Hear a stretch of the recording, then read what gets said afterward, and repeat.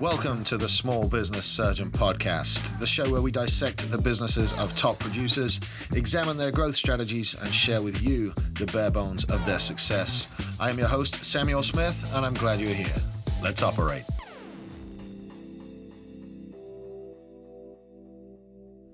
Hey guys, what's up? Welcome to this week's episode of the Small Business Surgeon Podcast.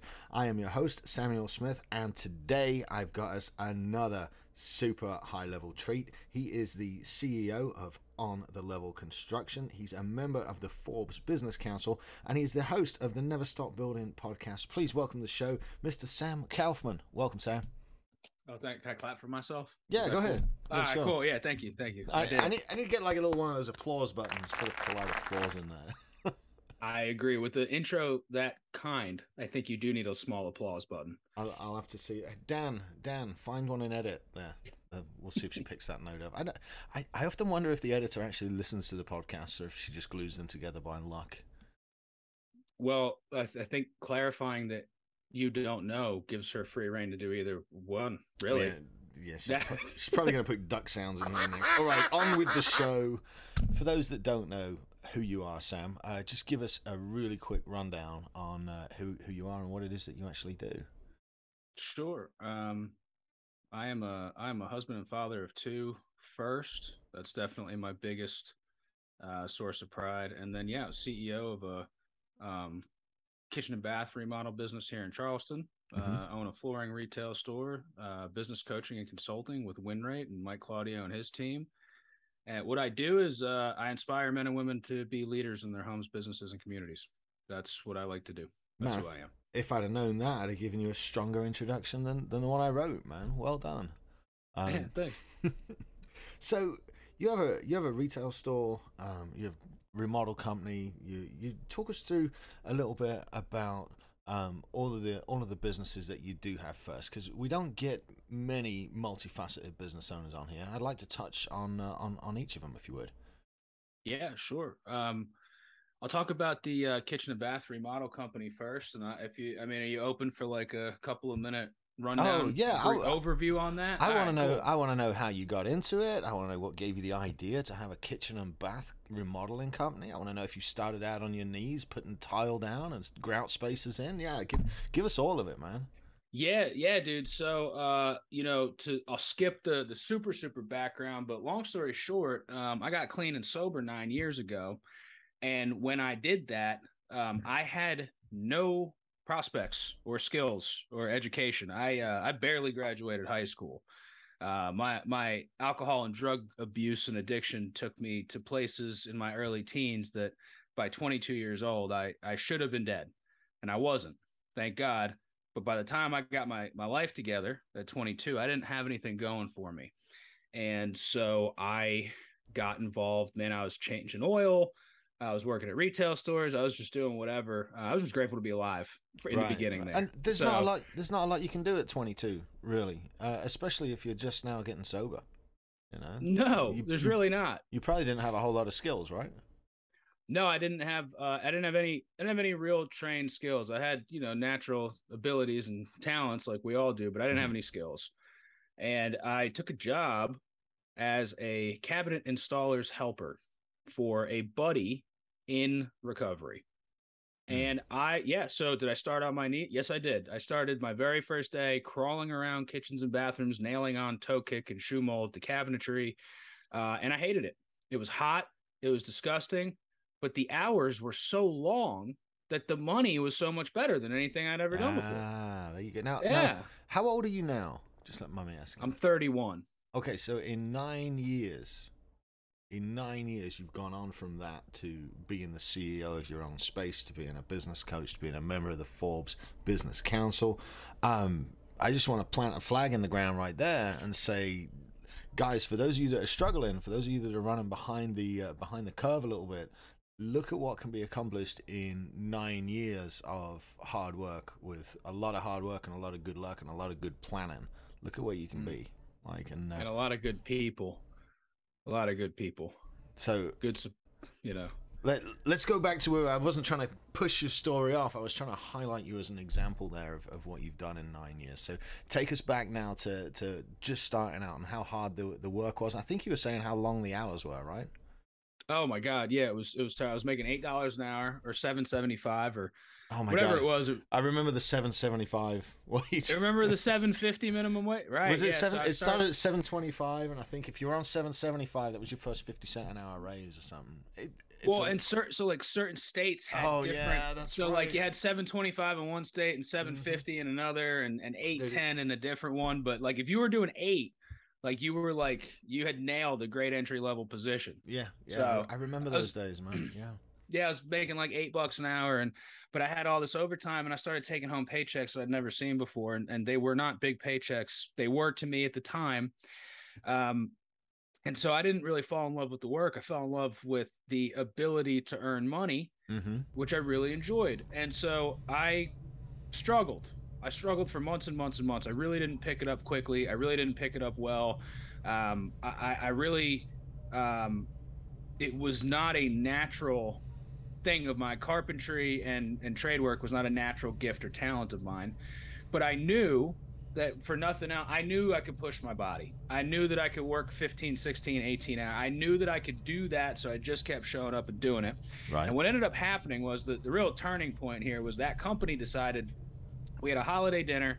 And right after the holiday dinner to celebrate the holidays, the owner of the company announced that he was changing all the pay scales to piece rate, which is you are now going to get paid by the job you completed. Right. So we're going to team up staff members. We were going to complete work together, and then we were going to get paid and dispersed by the job. And I remember my very first thought was, oh, I'm screwed. Like, I'm not good at this. I don't work quick enough. Like, I'm screwed. Like, I'm going to have to find another job. And the guy leans over and he goes, look, don't worry, man. Like, I can't legally pay you less than I am now. So, like, you're safe. I was like, oh, okay, cool. Like, that's right. You can't legally pay me less than minimum wage at 40 hours. So, all right, cool. You see where he's trying to increase efficiencies, though, right? I mean, well, no. What he was trying to do, to be frank, with that business was he could not manage cash flow at all. He was trying to increase cash flow, and he was doing it.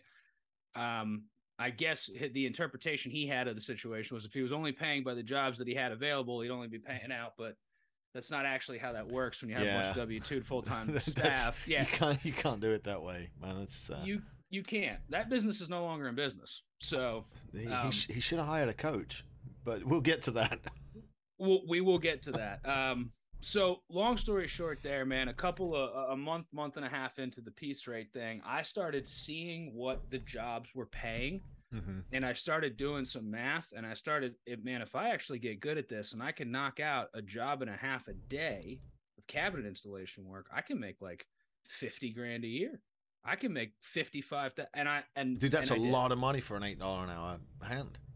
That's a lot of money to go from $8 an hour to thinking I can make 50 grand a year. It's a huge pay. That's like 100%, like pay increase. You know what I mean? But that it's funny because that was the number. It was 55 that I made my first business. I had contract doing legal work, and it was 55, and that was the first number I made up from 775 or $8 or whatever it was I was on at the time.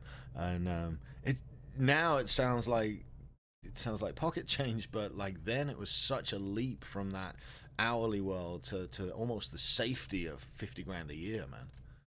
Yeah, safety is an interesting word choice there. That's probably the feeling was if I can hit that, I'll be safe. And mind you, at this time I'm dating my now wife, and got a 15-month-old in the house and a 4-year-old in the house, and so there's some pressure to bring home some money for a young guy who's got no skills. And that first year, I got my W-2 in the mail in February, and from that first year of piece rate, I made $41,000, and I was over the moon excited that I cleared 40 grand. I never ever thought I'd clear $40,000 in a year in income. That was like the coolest thing I'd ever seen. As a 23-year-old, I was like, holy crap, I've done it. Like I figured out, awesome. I've cracked the code. Yeah, it was cool. And I like sharing that with people because it's worth sharing. I find I share that often because I believe that mentality that early has led to a lot of the ability to be grateful in the small successes over the last 9 years. I can see what it means to you because, like, 90% of the people that are catching this podcast will not see the video. But if you could just see the amount that the guy is smiling as he's telling this story and how much that 41,000 meant to him, like, you would get it. And it's a huge accomplishment at 23 to be able to say, you know what, I've got a little bit of safety behind me now. So, what was it from Piece Rate? What was it that made you jump out from that and say, you know what, I'm going to give this a shot. I'm going to do it myself. Yeah, so I went to my boss, the owner of the company, and I told him how happy I was to make 41 and how grateful I was for the opportunity. And he said, "Well, look, dude, this coming year, if you work a little harder and a little longer and you get even better and you do more, you may even clear 50." And my heart sunk because I went, whoa, hold on. Like, and mind you, I'm in construction. Right. I'm working 7 a.m. to 7 or 8 p.m. It is sun up to sundown in new construction building industry. For sure. Yeah. And I thought, more hours. Wait, whoa, like, there's no raise, there's no bigger percentage. Like, I don't have more hours, dude. And I remember immediately getting like really concerned because I was like, holy shit, I got to work 7 days a week, 12 hours a day to make 50. I thought maybe we double my piece rate or whoa. And so what I did was, and this is the thing that so many people I think miss in the job they're in now prior to starting their own business, I started offering to help with everything else in the business that I could. Let me come with you on a sales call. Let me learn about some of the bookkeeping. Can I help you with office administration? And I got paid for none of it. I got paid for the piece rate stuff I was doing, and I was spending extra hours learning other parts of the business, how to train other men and women how to do the work, how to run crews, how to build teams. And one day I went to him and I said, "Hey, man, I've become like a really integral part of this. I know all these other things. I'm helping with sales and estimating. And what do you think about a $50,000 a year salary? Just so I'm safe and comfortable, my family's safe and comfortable. I don't have to keep chasing installs and I can get paid for all my time." And he went, "Well, salary is actually for special kind of person, and you're just not quite that kind of person yet. So you just keep doing installs." Yeah, that's right. Oh, shit. Yeah. And I poured everything I had into that man's business for the time that I was there, and that broke my heart, man. Dude, it broke mine just hearing you say it. Like, jeez. Yeah. It hurt. And the truth was too, and I know this now, and I even knew it then to a point, right? Like, I knew I was the kind of person. He was just broke. He couldn't manage a business. The thought of putting me on salary was, again, in his head, it was money out the door for things that don't produce revenue. Right. He was a new small business owner in the construction trade, and to him, anything outside of somebody screwing a box to a wall didn't generate revenue. Yeah, but we all think like that when we first start out, mate. Yes, we do. I mean, business is really almost inverse of what you think it is and what you've been taught it is, like in school and shit. It's almost completely the opposite. Like, the more you spend, the more you can charge. The more you can charge, the better job you can do. Like, people just don't make that connection until they've been through it a couple of times, Yep, the more you outsource, the more you pay your support staff, having office administration and accounting and all the things that you think you'll just get to later that actually support your team. They are all revenue generating activities. So, yeah, so it just takes a while for that to sink in sometimes, Well, yes, it does. Mine was when I hit 7 figures in revenue and was still making the same amount of money net that I was at $300,000 and went, what have I done? That was my holy shit. There's actually a whole nother side to this.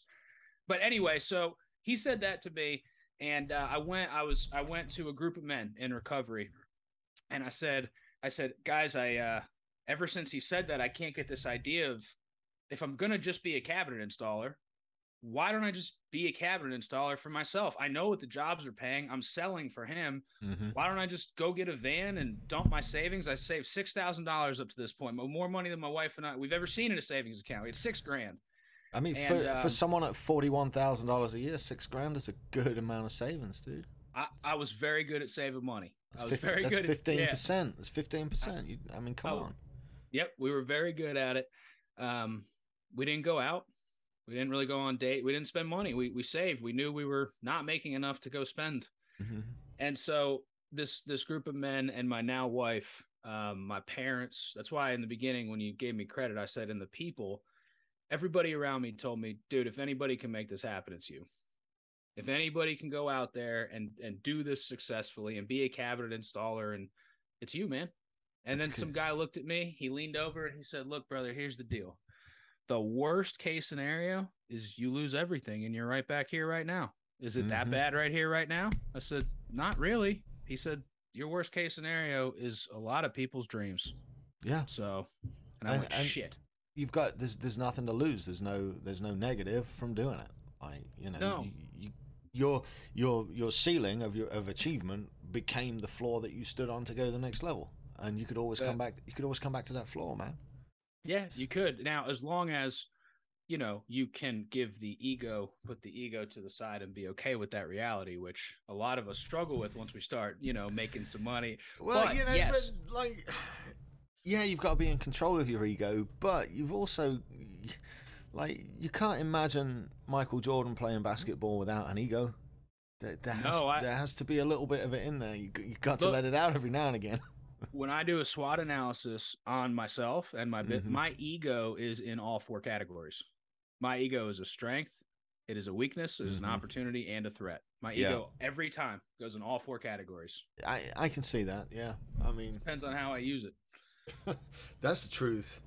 That's the truth. So yeah, how does that go from installing cabinets to having like a physical brick and mortar and a retail location and everything else going on? What was it like getting started out? Now somebody's told you to go for it and you believe in yourself. How did that transition happen? Quite frankly, in the beginning, the first 5 or 6 months, I was such a hard worker, quote unquote. Like, my work ethic was, I was still working 12 hours a day, but now working 12 hours a day with the money coming directly to me and not through an employer. I made more cash than I'd ever, like, I made more cash in that 6 months in the bank after, like, paying my helper. And I only paid myself $500 a week.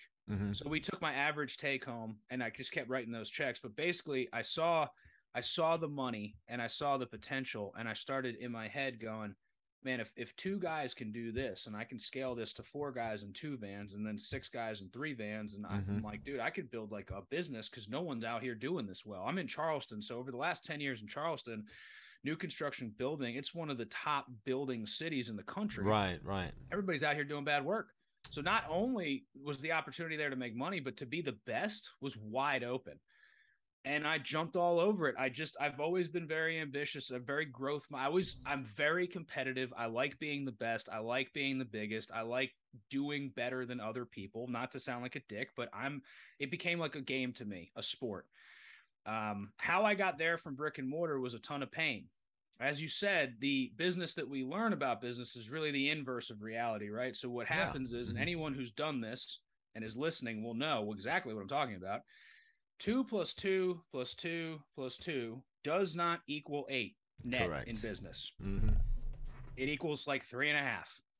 And so, right. And so what started to happen was I grew 1 van and then 2 vans. And at 2 vans, I'm like, yeah, so 2 vans is double the money. It's double the profit. Cool. 3 vans is triple. Okay, well, with 3 vans, all right, well, now I don't have time to do all the paperwork because this and this, and I can't manage these 5 people. I got to get a software. Let me get a software real quick, and I'll do that. And let me get an office administrator because I can't do that. Now I'm doing the paperwork Sundays at 8:00 at night, and 4 vans, and oh shit, now the insurance has skyrocketed because this guy's license is kind of screwed, and dozens and dozens and dozens and dozens of expenses that if you haven't done it, you don't know. Right. And what happens is at 4 vans and 5, dude, at the height of that version of the business, we were operating. I had 25 employees.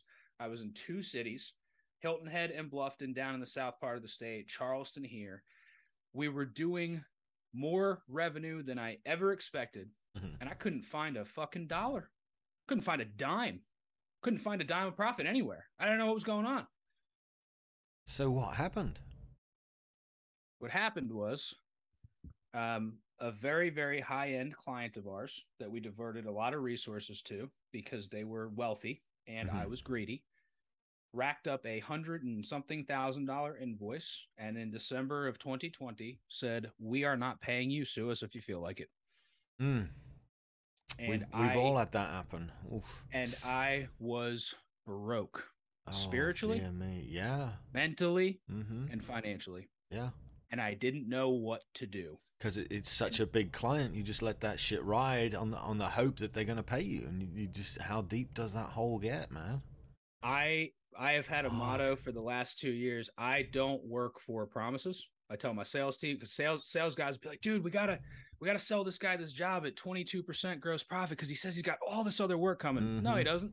You sell it to him at 50, and then when he shows you other work for a year or two, then we'll cut a bit. I don't work on Mm-hmm. promises anymore, which Right. has changed my business. Yeah. But I love people, man, and I love to help. And more importantly, now that I've been able to throw that intentional, like, loving to help, because at that time it wasn't as much loving to help as I thought it was, as much as I liked to be viewed as a guy who was helpful. It was Right. more about their perspective of me than how I actually acted. And so now I know how to channel my empathy and my love and my compassion in the right directions. But well, anyway, they did that. That is what started my journey. I had known for years that scaling a labor only business had a very low ceiling. Mm-hmm. I Yeah. was just really fickle and I refused to accept it. And I said, I'll prove them wrong. I'll do it differently. I'll make it so that it won't have that ceiling. I'll charge triple. I'll be worth more than.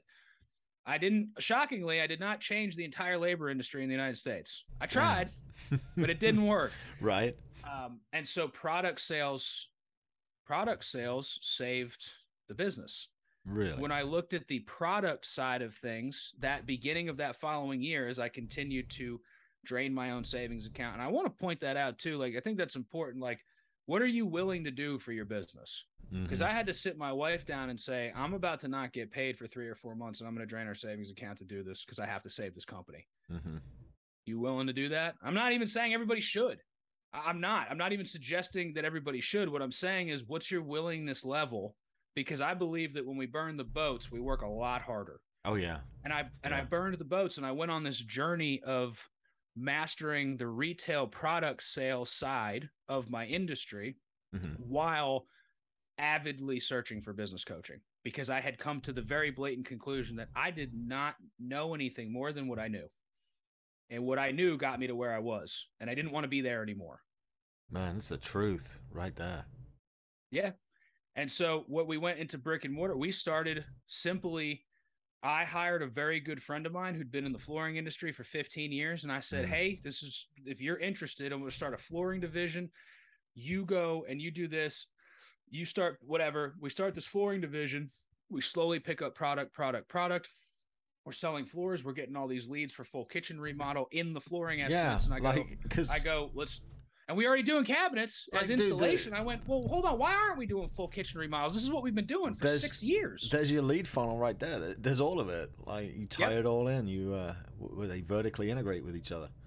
They do. And so we started selling a couple of really nice kitchen remodels. We realized, damn, we're really good at this. We're not the most experienced on the project management side of the job, but damn, do we know how to put together a good piece of work for a customer? Yeah. And then we started to build it very slowly over the course of that year. And at the end of the year, I had a choice to make, because I still hadn't been paid back. I still was chasing that negative money. And I had a choice to make, and it was burn the last couple of boats. It was take out some investment money and really grow and build the business the way that it needed to be grown and built, or I needed to let it go, because it was killing me, dude. Yeah. 2020 was rough for home services. I didn't take out EIDL money. I didn't do any of that. I just, we just put our heads down, and that $100,000 hit almost destroyed us. We burned the boats, dude. So we built and I'm a big God person, and I don't need to go down that road too far here. But what happened was this series of events that were unignorable. I had a buddy who was a friend of my current business coach at that time. Hey, Sam, you can go as far down the God road as you want. It's like, it's totally open, man. You want to go there, go there. Well, it's cool. All right, cool. Well, that's what happened was God started presenting opportunities because I was becoming the man who was worthy of the opportunity. Mm-hmm. And what was happening was, because I was putting my people first, and I was putting my business first, and I took my greed off the table. What I was doing was, I refused to let the business fail, because I refused to have to lay off a dozen fucking people who trusted me for 5+ years. That's what became my focus.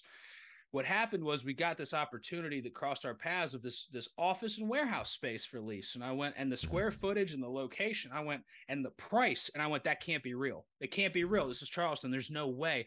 Call the guy. He's like, oh yeah, well you're a buddy of Rick's, and if you want to come look at it, dude, like I had a guy leave overnight and screw me out of 5 months rent, so I need at least like Oh now. wow, yeah. I went and looked at it, and it was perfect. It did everything we needed to do to be the full scale, to be able to inventory, warehouse, deliver, and service our customers the right way. And none of it made sense logically. None of it made sense financially. None of it and I'm sharing that because like I see and I coach, and I don't like to encourage people to run their business solely on emotion, but there's a level of intuition as the CEO and the business builder that has to be acknowledged. There has to be a level of faith and intuition where you go, this is right. It doesn't make sense, but it does make sense. It makes sense. And I know I need to do this. And I signed that lease with no ability to pay two. My lease was not up at my other place. I had no ability to pay two leases. I just knew that if we kept stepping out into the fear zone, if we kept going past the comfort zone, things would continue to present themselves. Yeah. And as long as we were fast on the opportunity, everything would be okay. And so we took this giant warehouse, and on nights, weekends, we built a showroom. We cut it in half. We built a showroom and office space in the front. We built the warehouse in the back. And as we were doing it, I was developing marketing strategies and sales strategies, going heavy on the product side of things. And we ended up taking our $1 million-ish in revenue labor company into a multi-million-dollar full-scale renovation. Then we built the flooring store inside of that. And now it became this multi-million-dollar renovation and retail product sale business. Yeah. And that was the progression was I got my face kicked in repeatedly. Yes. Primarily on the heels of my own greed and confusion and ego. And instead of quitting when my face was bloody and beaten and I was laying on the ground, I said, I'm going to get up and I'm going to give this one last shot for all of my team members. I'm going to give this one last shot for my family who supported me this whole time while I tried to build. I'm going to do this. I'm going to give this one last full 100% Sam Kaufman effort, just like I built it in the beginning. Same. I looked back and said, I want that feeling, that energy, that enthusiasm, that grit.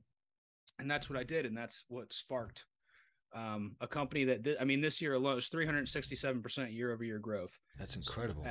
Yeah. Man, and the real kicker is you've built something that it helps to feed itself. You know, the retail store feeds leads to the installation crew, and the installation crew doing a great job feeds leads right back, and they buy more product, man. I mean, you've really built something incredible.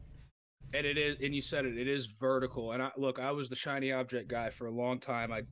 I tried to start Shopify stores and go heavy into crypto and do this and I mean crypto like 2 years, 3 years ago, not like in the last 6 months when everybody was doing it, like when it was even stupider, like back. And I own crypto. I'm not saying crypto's stupid, but I was the shiny object guy, and vertical didn't mean anything to me. Anything that looked like it could make me rich quickly meant everything to me. And when I went vertical, the whole business changed. So now our whole focus is it's narrow and deep. I don't know if you were at MDM, but like A-Rod said it on stage at MDM, his investment company focuses narrow and deep. And my wife, who's also our staff accountant, and one of my sales director guys was right there in the audience. And we looked over, we were like, narrow and deep. That's what we're doing. We want to go as narrow and deep into our service offering as possible because it feeds itself instead of tearing itself apart. Exactly right. Yeah. No. That's how all the top guys do it. So I noticed we touched on coaching earlier, and you are yourself a much lauded coach. What was it like for you making the decision to get a coach, and what kind of change did you see in your business from actually stepping out and hiring someone to help you? That was a wry smile, man. Coaching changed everything for me. It did for me too, but it's good to hear the stories, man. I want to know how it changed you, because it was my biggest issue was me, like, and actually learning issue was that, still me. So So yeah, so like I said, so when I first started looking into coaching a couple of years ago, it was on the heels of pain, fear, and my first, it was a local group that met once a month that had once a month in person 60-minute coaching with it. Right. And it was like $1,500 a month. And I thought that was the most extravagant. I thought it was highway robbery to Hmm. charge that kind of money to coach me. And that's, I mean, and that's the truth was like, But I had never you looked already in. know it. You already know all this I stuff. know everything, bro. Hmm. What are they going to tell me?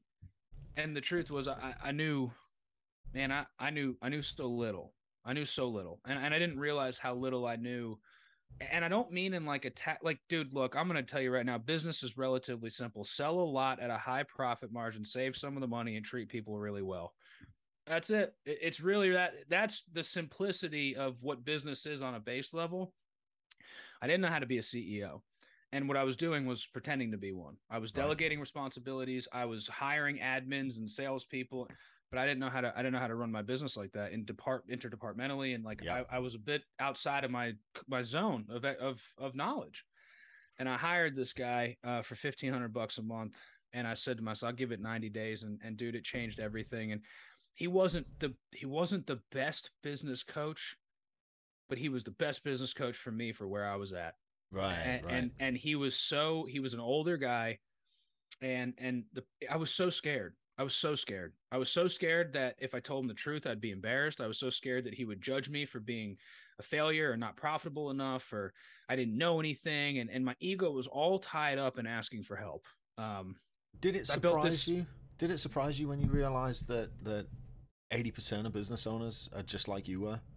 Yeah, oh my God, I had no idea. I thought I was alone. I Hmm. thought I was this lone wolf who was kind of stupid and inexperienced and too young, and everybody else knew. And I thought every room I went into when I would network was a room full of super, super intelligent CEOs and business owners. And I was like imposter number one. How big of a And then surprise was it to realize that that you weren't? I, I, dude, I sat in the room the first day of the group roundtable at that Hmm. group, and I heard all these people sharing $10 million business, 15, guy 80, guy just exited $300 million, and they're all sharing. I'm like, this is what I feel all the time. Hmm. Holy shit, the amount of money in my bank account is not the definition of who I am. And it doesn't make or break me. Like we're just humans. Nobody knows what they're doing. Nobody knows what they're doing. Isn't it great? And it's amazing. And that's Hmm. what led to a search for more people like us. And I found the Real Business Owners podcast, which then I found Arate, and then I found Apex, and then I found Win Rate. And it became this multi-year journey of finding, when you're doing the work, if you're being coached and you're doing the work, the reality of the situation is you're more than likely going to evolve very quickly. Hmm. And I mean 90 days to 6 months, 6 months to 9 months, in that time frame, it's possible you may outgrow the coach within the first year of that coach and may need another. And that's kind of what I did. I was doing work so quickly. I evolved. I found a new coach. I joined Apex Execs. I had a coach there. I joined WinRate to get a more industry specific coaching scenario going on because they That's kind of the specialize. point, though, isn't it? The point Yes. is you build your knowledge cumulatively, and you're gonna if you walk into a room, there's always something you can take from every single individual in that room. There's always something that they can teach you. It doesn't matter how far along the journey they are. There's always something. So to evolve through coaches seems like a very natural part of the process. Dude, it definitely is. And what I found at the level that like you and I know people now, like win rate, for example, like Hmm. one of the things there, one of our core values is we continually evolve. And like your coach needs to be continually evolving. And like Right, my coach, right, that first coach I had was amazing, but he was retired. He was not evolving. He was right. done evolving. He gave me everything he had, and what he did, he taught me how to set my business up on the EOS system, and he gave me traction and rocket fuel, Nice, nice, yeah. and I dove and I set, and he gave me all of the tactical black and white stuff that an older guy who's retired that should. After that, I needed more, and then I found this guy, and I needed more. Then I found win rate, and at win rate, like the continuous involvement is very helpful. Now, It's hard to outgrow my coach now. you guys are industry specific, right, to construction and stuff. Yeah, so definitely the best contractor coaching company on the planet, but not the only. We don't only have contractors. We have digital marketers. We have VA service people. We have all kinds of people from all kinds of industries. Because the thing with win rate is the coaches have specialties. We've got numbers guy. One of the coaches there used to work like in hedge fund management. Like we've got a lot of expertise there. Like for me, it's leadership and team development, dude. Even through all this, I have an 8% employee turnover rate. Oh wow. I don't lose people. Yeah. So my like leadership, team development, core value implementation, and standard operating procedures is really my forte. That's kind of what I'm good at. Like, and I'll tell you right now, how we grew a cabinet install business from 0 to $1 million was SOPs in the training process. What I did was I invented a process for training cabinet installers that had not been in. We were turning over a guy with no experience to full lead installer in 90 days. Wow. We were creating full-blown lead installers in 90 days. That's how I did that. It wasn't, the thing is, I didn't even realize it as I did it. I could have scaled it better and differently if I had actually known what I was doing right. But because my ego and distraction, I didn't even really realize, but that's what we did. We documented training procedures. I did it before anybody told me what the fuck training procedures were. I just realized the faster I trained people, the more money I could make. Just wasn't entirely true. I could have and should have sold the training manual and walked away from it completely. But yeah. But that being said, and then you've got finance guys, and you've got, and Mike is Mike, obviously, and that's what's beautiful there. I go through before the podcast, and I make notes about the guests, and I figure out what questions I'm going to ask them.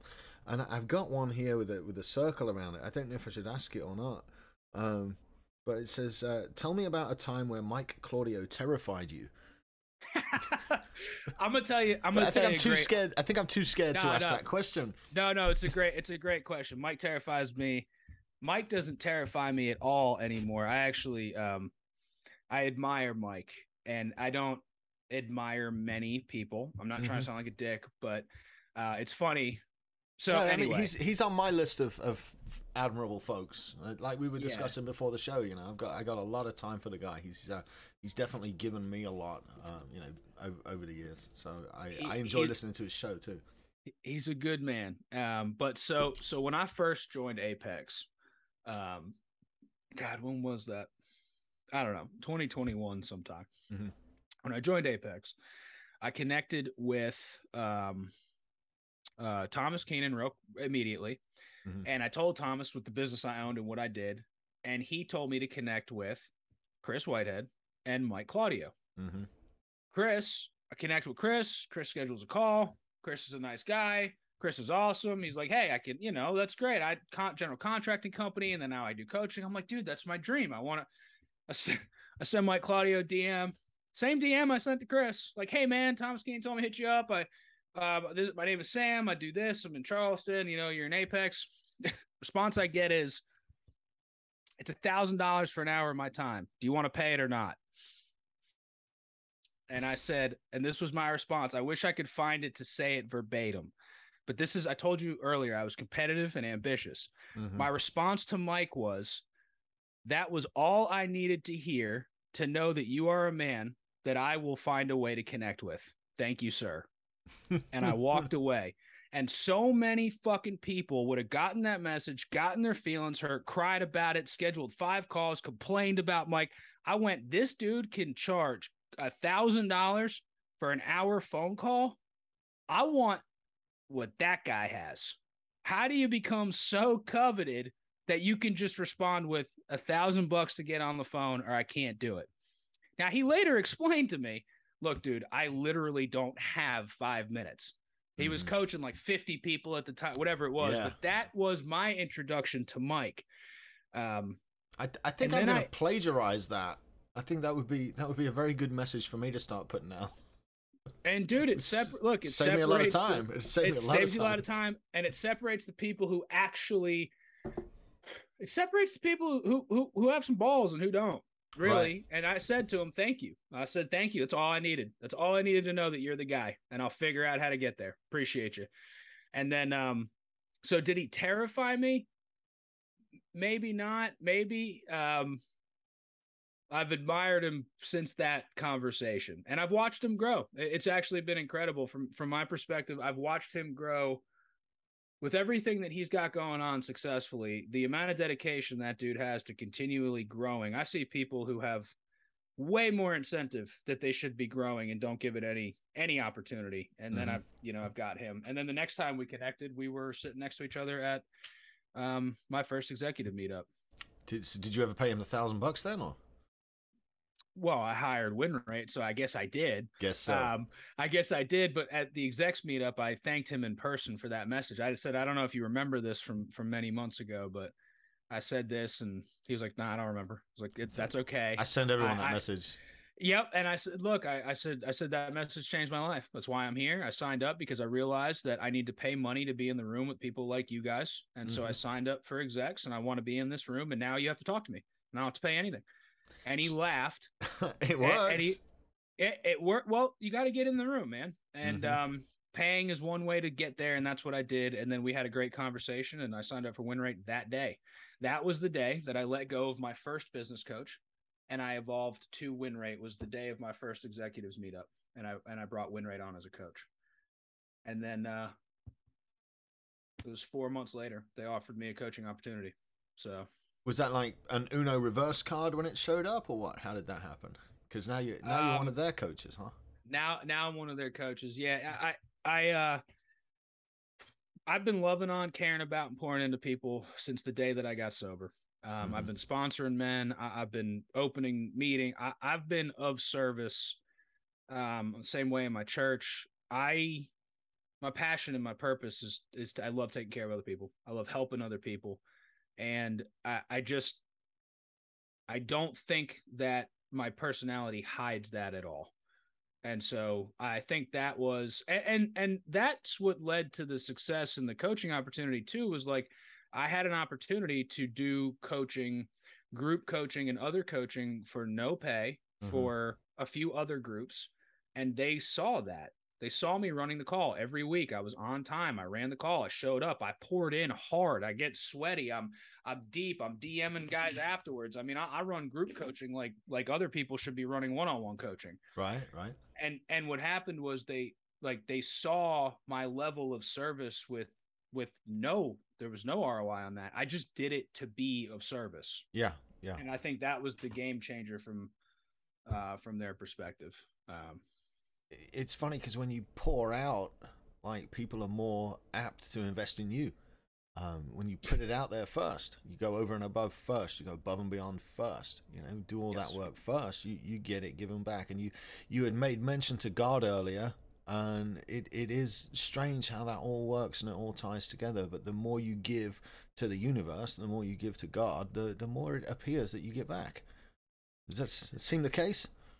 That's 100% the case. And giving in all aspects, giving financially, giving of your time. My what I've learned is um it's not about it's not about equal giving in the sense where if I give $10, you have to give $10. Mm-hmm. It's about equal sacrifice. So if I give $10, but I only have 100, and you give $1, but you only had 10, it's about equal sacrifice. If I give an hour, but I had three available, and you only give 15 minutes, but you've only got 45, Mm-hmm. it's equal sacrifice. Yeah. I don't have to be you and you don't have to be me, but it's the sacrifice level that I'm willing to give up of my things that I want to protect, that I seem to get more back from God and the universe and the people in my life. You're making me feel guilty now. Like, yeah, like I've been asked to go volunteer at AA and go speak down there and stuff like that, and I haven't done it yet. I keep procrastinating on it, and now listening to you and the example you're setting, you're making me feel guilty. So You never know. You never know when we have the ability, when we share our strength and our experience and our hope and our message, to save somebody's life. And when we save somebody's life, we save a future husband or wife's life. And when we do that, we save a couple of kids' lives. When we do that, there's grandkids. And we really, really underestimate the impact we have as an individual human on all the other humans in around us. whether we're speaking or getting on. I don't know who's going to listen to your podcast, but there could be somebody who listens to your podcast that's got a needle in their arm that goes, oh man, this guy got clean and changed his life. And maybe I could do that, and goes to a meeting and ends up getting clean. And now too, mom and dad don't have to bury a son or a daughter. I have no idea, but I know that that's possible. That's why I wanted everybody to hear that at 22 you were a train wreck, and at 32 you're not. You know, you've got the entire world literally at your feet, from becoming, from being an addict to getting to where you're at, and you're the example, man. I mean, that's why you're on the show. It's people look up to you, and they can follow what you've done, and they can also say, you know what, I see Sam Kaufman's a success, but I know it was a lot of work to get there. He did not win his championship and keep his jersey clean. He got dirty. He did the work, man. You know, that's why you're here. The jersey definitely got. And thank you. I appreciate you saying that. And the reality, look, I tell people this often, but like me or anybody else, it's like, I'm not special, dude. I'm an average guy who has to work really, really, really hard to get above average results. Mm-hmm. And like Michael Jordan like all the top athletes, they're like, dude, yeah, it's great. 5,000 free throws at 4:00 in the morning before they get, you know what I'm saying? Like, get my face punched in. I almost ruined and went bankrupt in my business before my business was actually successful. I almost lost all my staff before I was able to have a almost zero employee turnover rate. I learned through pain and mistake and failure. We've all been there, and you're just a great example of somebody that has shown up and has done the work. So now I got a question for you as we start to round out this interview. This podcast is it came about from me listening to business owners and hearing that they all have a struggle, and it's aimed at guys that are like us and maybe a few years behind us. So if you could turn around now to 22-year-old Sam and give him a message to maybe get him through the next 10 years, what would you want to tell him?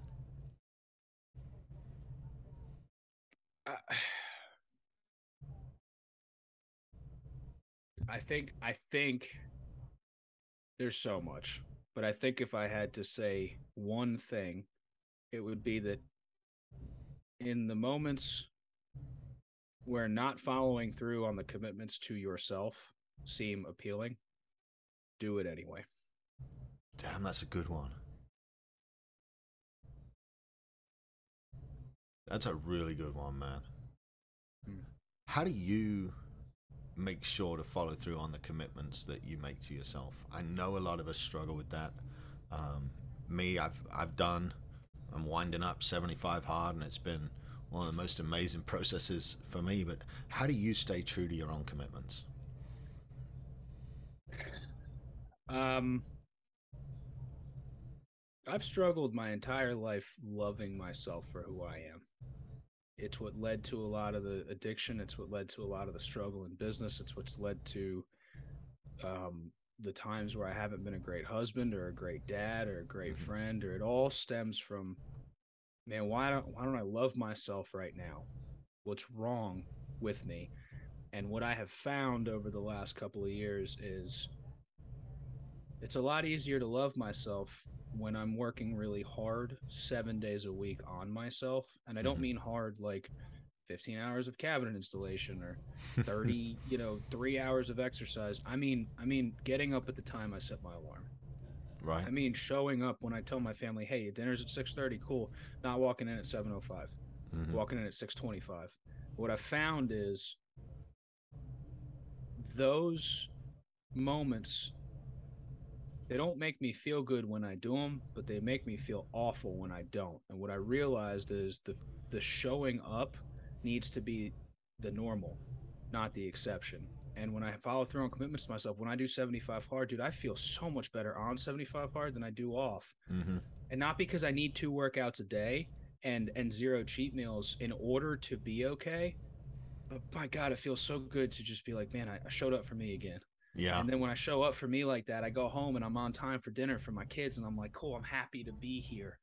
And then when I'm spending time with my wife that night, I'm like, I know I showed up for me. I didn't leave anything on the table. Dude, I didn't leave anything. Good. Yeah. Check all the boxes, man.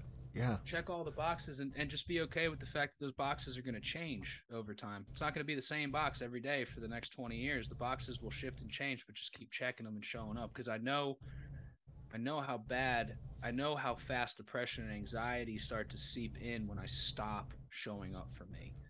And it's the illusion of this is comfortable, or I needed rest, or I'll just get to that tomorrow, or it's delusion. It's sick. And it creeps up. And I don't like it. I don't like being depressed and anxious, just like I don't think anybody likes being depressed and anxious. Well, man, I think you're an absolute shining example. You know, I've admired you and your work inside the Apex group from afar. You know, I've seen you come up. I've seen some of the things you've done, and it's been great to watch you. And thank you so much for spending time with us today and for being an example, man. Listen, where can the people that have been listening, where can the listeners find you on the internet? Where can they find you on social media and follow along with your journey? Sure. Facebook and Instagram are both at Sam Kaufman Official. The Never Stop Building podcast, which is my favorite. That's the favorite thing that I do, is just neverstopbuildingpodcast.com or Never Stop Building on whatever platform that you like to listen to podcasts. And coaching, you can either DM me or you can go to winrateconsulting.com and fill out the form and somebody will hit you up. Man, I'm going to put all those links in the show notes, dude. Thank you so much for coming on the show and for spending time with us today. Ladies and gentlemen, that was Sam Kaufman. Sam, thank you. Thanks, man. All right, guys, if you have enjoyed that show, do me a favor, run along and visit Sam's socials. You can find him in the show notes and at Sam Kaufman Official. And yeah, as always, you can find us on Instagram and Facebook at Small Business Surgeon. If you've enjoyed the show, do me a favor and share it. And I will see you guys later in the week. All right, you'll be good and stay safe.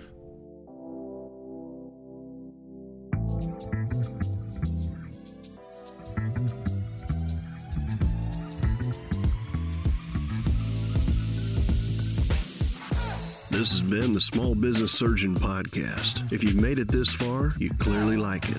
So go on iTunes and leave us a 5-star review. This helps people find the show and spread the good word.